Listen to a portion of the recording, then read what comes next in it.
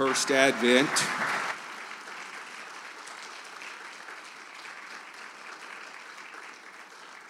Is found in Galatians chapter 4, where Scripture tells us, "But when the fullness of time had come, God sent forth his Son, born of woman, born under the law, to redeem those who were under the law, so that we might receive adoptions as sons." I want you to consider those words, to catch those words, "in the fullness of time." It's not an expression used frequently in Scripture, but it means at the right time. At the right time, God sent forth his Son, born of a woman, born under the law, to redeem those who were under the law, so that we might receive adoptions as sons. You see, for almost 400 years, it seemed that God was silent. But I want to tell you this morning, he was not inactive. Long before Jesus' birth, God was preparing the way. And as we talk about this first Advent, the coming of a Savior born as a man, 100% God, 100% man, the incarnation, after 400 years, at the right time, God moved and God began to speak, because God was always at work preparing the way. And one of the ways he was preparing the way for the coming Savior was through prophecy. You see, God was preparing for the very revealing of his Son, born of a virgin, of the house and lineage of David, in the city of Bethlehem, just as the prophets had foretold. Now, Albert Barnes in his commentary writes, "It was just the time when all the prophecies centered in Christ, and there could be no doubt about their fulfillment. It was important that such an event should be predicted in order that there might be full evidence that he came from heaven. And yet, in order that prophecy may be seen to have been uttered by God, it must be so far before the event as to make it impossible to have been the result of mere human conjecture."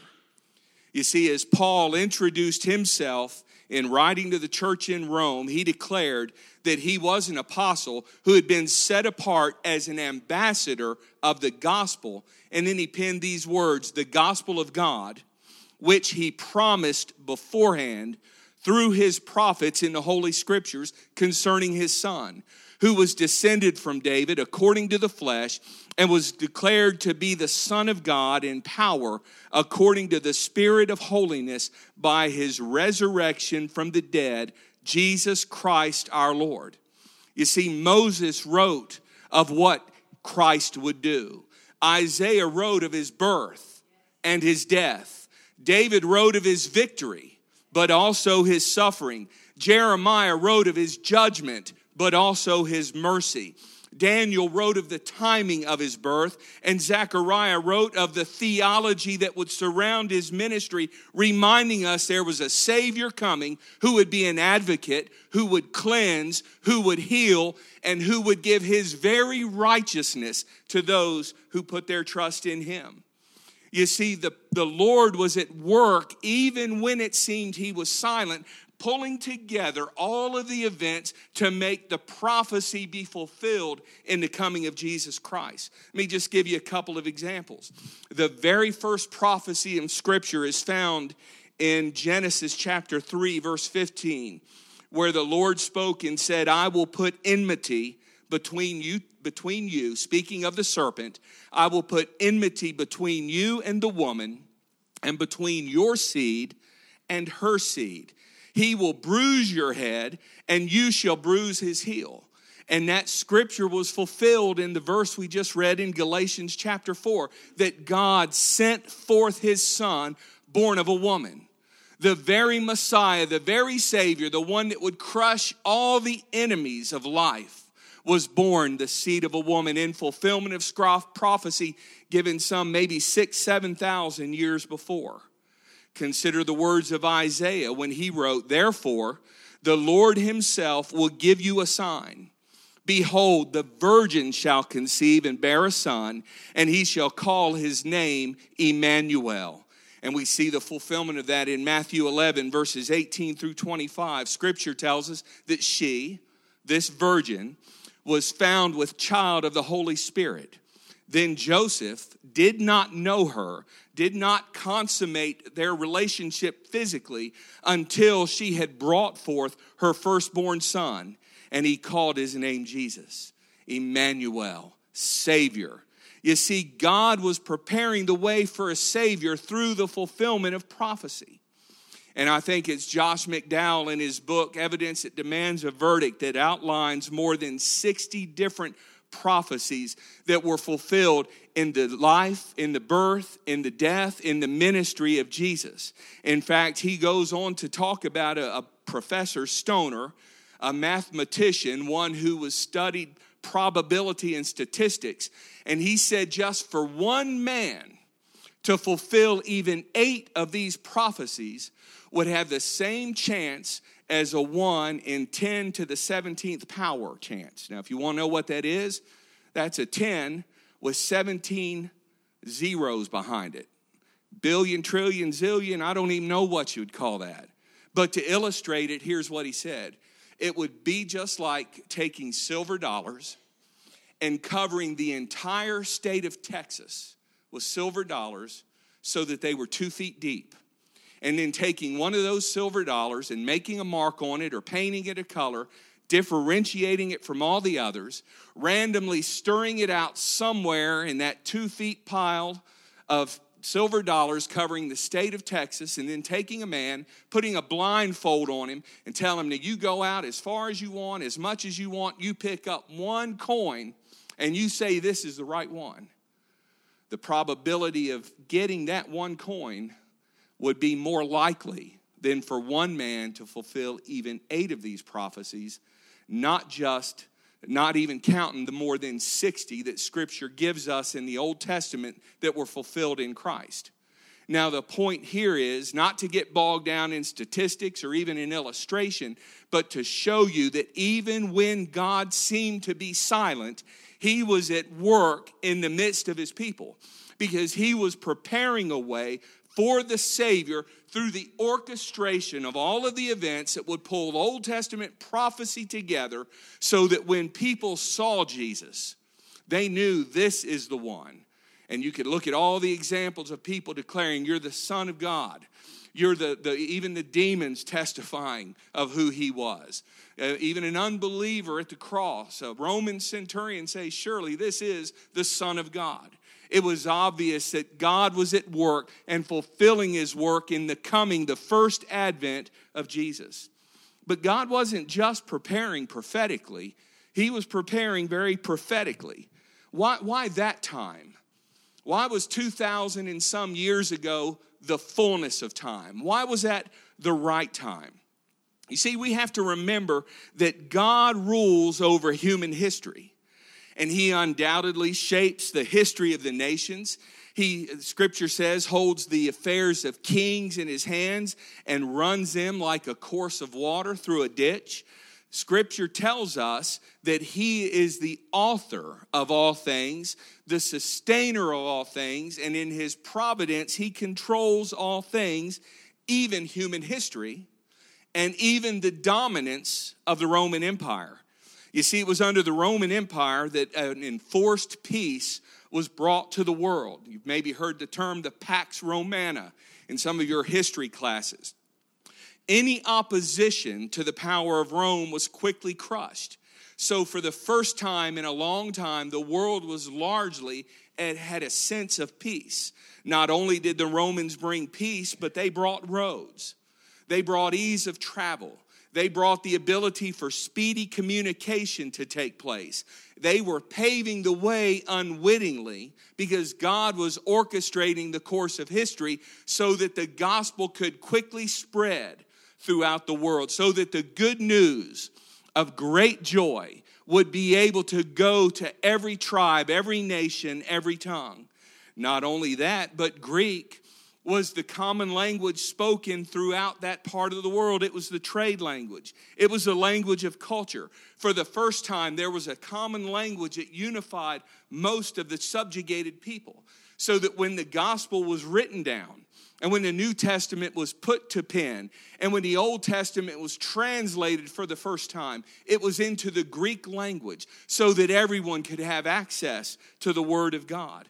And not only that, but it was a time where the Jewish people were dispersed all throughout the various nations and regions, ready to receive the good news, God's intention anyway, that they would receive the good news and spread its message to the people around them. You see, even though God was silent, God was at work, bringing prophecy together, orchestrating the events of history so that at the fullness of time, his Son could come and be revealed as the Savior for which the people were crying out. God uses history of nations to achieve his purposes, and he was preparing the way for the Savior by orchestrating that history and the course of nations. But that's not all. Not only was there prophetic preparation, and not only was there practical preparation with the orchestration of events in history, but there was personal preparation. Because after 400 years of a seeming silence, God began to speak again. Scripture tells us in the sixth month of Elizabeth's pregnancy, the angel Gabriel was sent from God to the city of Galilee named Nazareth, to a virgin betrothed to a man whose name was Joseph, in the house of David. And the virgin's name was Mary. And he came to her and he said, God spoke through his angel Gabriel, greetings, O favored one, the Lord is with you. But she was greatly troubled at the saying and tried to discern what sort of greeting this might be. And the angel said to her, do not be afraid, Mary, for you have found favor with God. And behold, you will conceive in your womb and bear a son, and you shall call his name Jesus. He will be great and will be called the Son of the Most High. And the Lord God will give to him the throne of his father David, and he will reign over the house of Jacob forever, and of his kingdom there will be no end. And Mary said to the angel, how will this be, since I'm a virgin? And the angel answered her, the Holy Spirit will come upon you, and the power of the Most High will overshadow you. Therefore, the child to be born will be called Holy, the Son of God. You see, after 400 years of a seeming silence, God continued to speak. Now, the birth of Jesus Christ took place in this way. When his mother Mary had been betrothed to Joseph, before they came together, she was found to be with child from the Holy Spirit. And her husband Joseph, being a just man and unwilling to put her to shame, resolved to divorce her quietly. But as he considered these things, behold, an angel of the Lord appeared to him in a dream, saying, Joseph, son of David, do not fear to take Mary as your wife. For that which is conceived in her is from the Holy Spirit. She will bear a son, and you shall call his name Jesus, for he will save his people from their sins. And all this took place to fulfill what God had been orchestrating during that 400 years of silence. All this took place to fulfill what the Lord had spoken by the prophet. Behold, the virgin shall conceive and bear a son, and they shall call his name Emmanuel, which means God with us. God might have seemed silent, but God was still at work. Now, there was a man in Jerusalem whose name was Simeon. And this man was righteous and devout, waiting for the consolation of Israel. And the Holy Spirit was upon him. And it had been revealed to him by the Holy Spirit that he would not see death before he had seen the Lord's Christ. And he came in the Spirit to the temple. And when the parents brought in the child Jesus to do for him according to the custom of the law, he, Simeon, took him up in his arms, and he blessed God and said, Lord, now you are letting your servant depart in peace according to your word. For my eyes have seen your salvation that you have prepared in the presence of all peoples, a light for revelation to the Gentiles and for glory to your people Israel. You see, God was at work even when it seemed he was silent. And he was preparing the way through the intervention, not just in history, not just in prophecy, but a personal intervention in the lives of his people as he was preparing the way for salvation. And about 30 years later, after his birth, after his dedication in the temple, after he was named Jesus, the scripture tells us that he came to Nazareth where he had been brought up. And as was his custom, he went to the synagogue on the Sabbath day and he stood up to read. And the scroll of the prophet Isaiah was given to him. Not an accident. God was preparing the way. And he unrolled the scroll and found the place where it was written, "The Spirit of the Lord is upon me because he has anointed me to proclaim good news to the poor. He has sent me to proclaim liberty to the captives and recovering of sight to the blind, to set at liberty those who are oppressed, to proclaim the year of the Lord's favor." And then he rolled up the scroll and gave it back to the attendant, and he sat down. And the eyes of all in the synagogue were fixed on him. And he began to say to them, today, in the fullness of time, today at the right time, Scripture has been fulfilled in your hearing. And you see, this is the essence of the gospel. That Jesus, the long-awaited one, the one who came to seek and to save the lost, made his appearance at the right time. The one who came to lay down his life as a ransom for many came in the fullness of time. The Lamb of God who takes away the sins of the world, the one who came not to condemn the world, but that the world through him might be saved, came at the very right time. And he came to save us, not to condemn us, by taking our sins upon himself and carrying them to the cross, where he died a horrible death, orchestrated by God, who had been preparing the way that the Romans would be in charge and that their preferred method of execution was crucifixion. He paid that horrible death, the death that we deserved.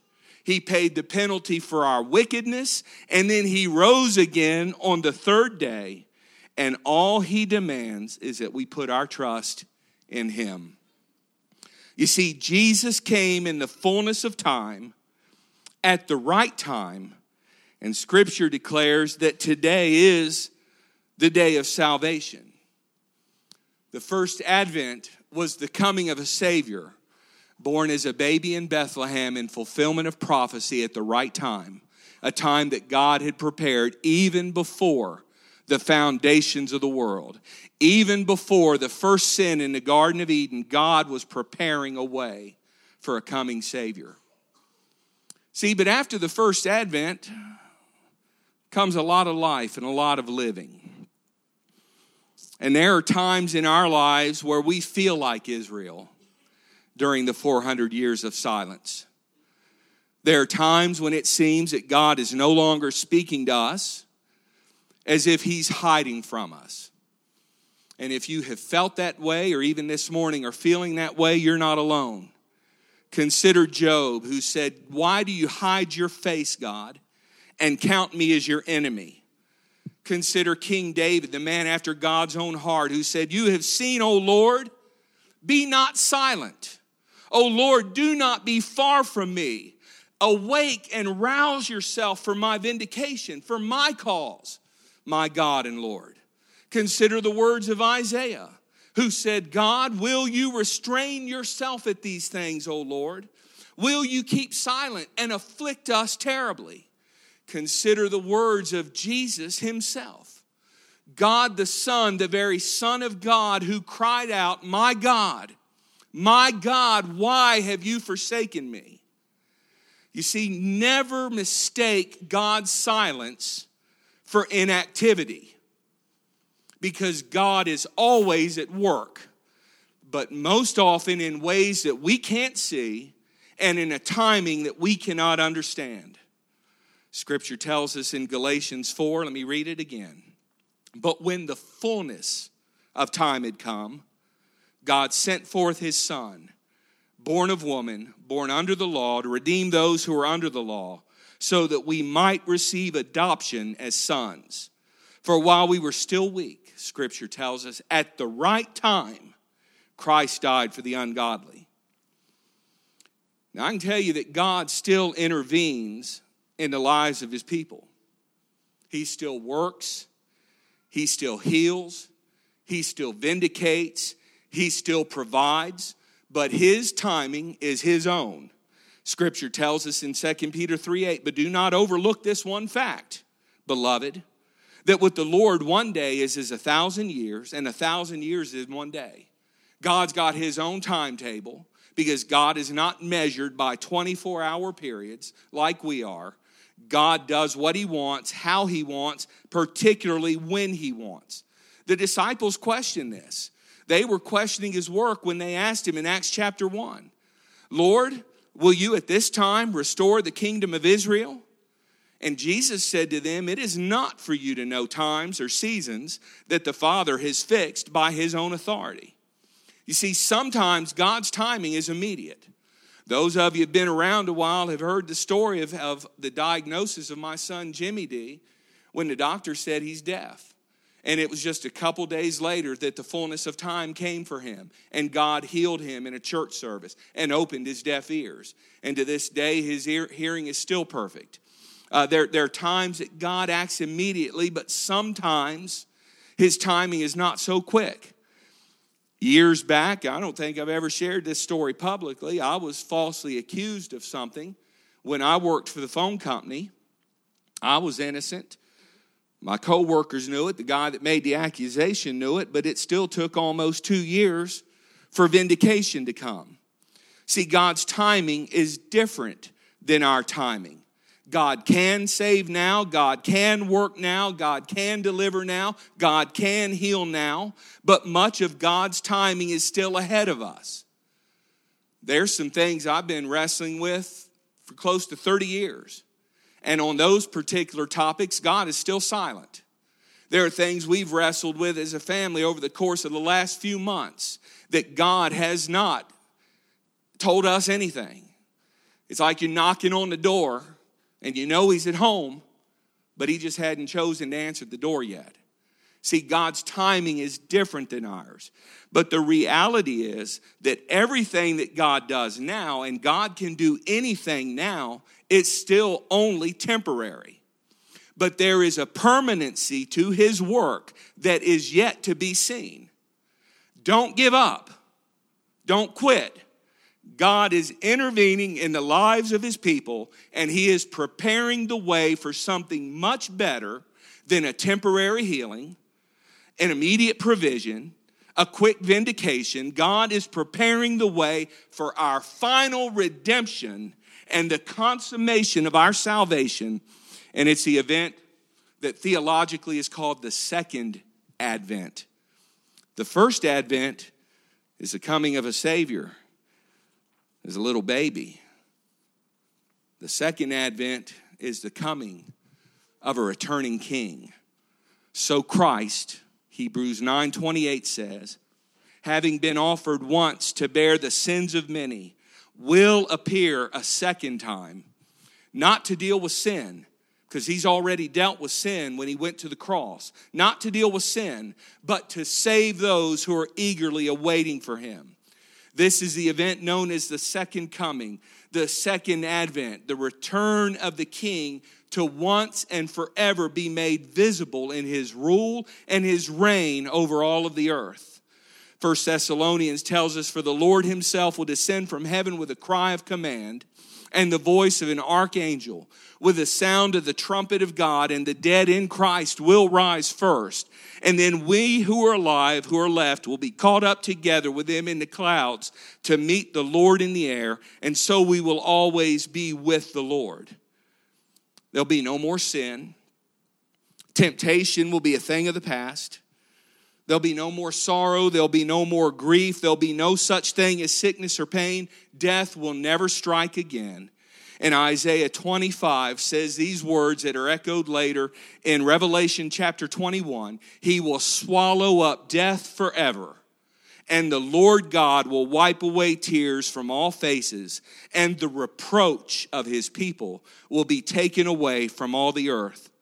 For the Lord God has spoken. See, this really is the message of the first Advent. As we celebrate Christmas, we call it Christmas. Others have other names for it, but it's the real point, the message of the birth of our Savior. Because this was the message given as God after 400 years of silence began to speak again. Jacob quoted a portion of it. And they were in the same country, shepherds, keeping watch over the flock by night. And lo, the angel of the Lord appeared to them. The glory of the Lord shone round about them, and they were sore afraid. And the angel said unto them, Fear not, for behold, I bring you good tidings of great joy, which shall be to all people. For unto you is born in the city of David a Savior, who is Christ the Lord. And this shall be a sign to you. You will find a babe wrapped in swaddling clothes and lying in a manger. And suddenly there was with that angel a heavenly host, saying, Glory to God in the highest, and on earth peace, goodwill toward men. Cece and Amelia, come. You see, his birth, his life, his death, his resurrection, his continued intervention in our lives was all to prepare us for his second advent, his soon coming return to bring his people home and to once and to for all establish peace on earth and goodwill toward men. He came to bring peace on earth and goodwill toward men. And in 2,000 years it is yet to happen, but it will happen. Because God has spoken. And even now, God is preparing circumstances and orchestrating history and intervening in the lives of people to bring to the grand consummation the salvation which he so freely offers us. You see, God in his kindness planned the redemption of humankind even before the sin of Adam in the garden. And at just the right time, in the fullness of time, God sent his Son into the world. His first advent brought salvation to those who put their trust in him. The time of the incarnation, the crucifixion, the resurrection is the time of completeness, a time when God fulfilled his promises of the Old Testament.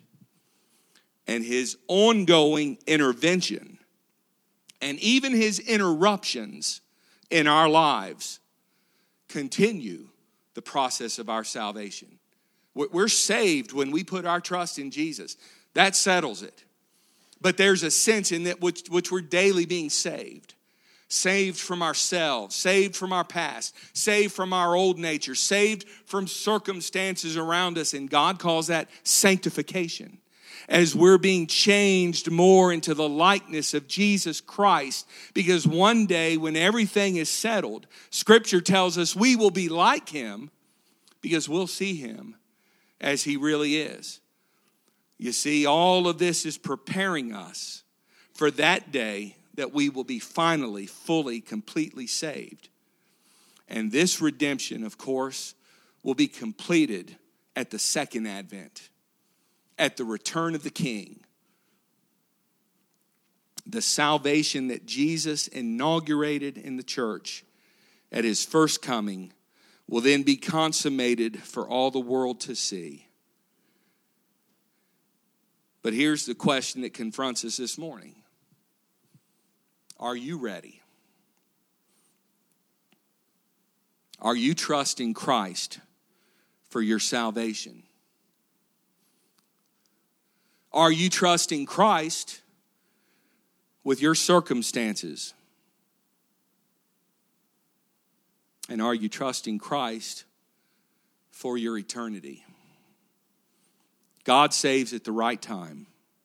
God intervenes at the right time in the fullness of time. And now, today might really be your fullness of time for salvation, for a change in circumstances, for the comfort that you need to keep going a little further. Today might be his advent into your life and into your circumstances and into your history and into your future. Because today is a day of salvation. Amelia and Cece are going to close us in song. And as you listen to these words, if you feel the Lord drawing you to the altar, you're welcome to come. It's open for you.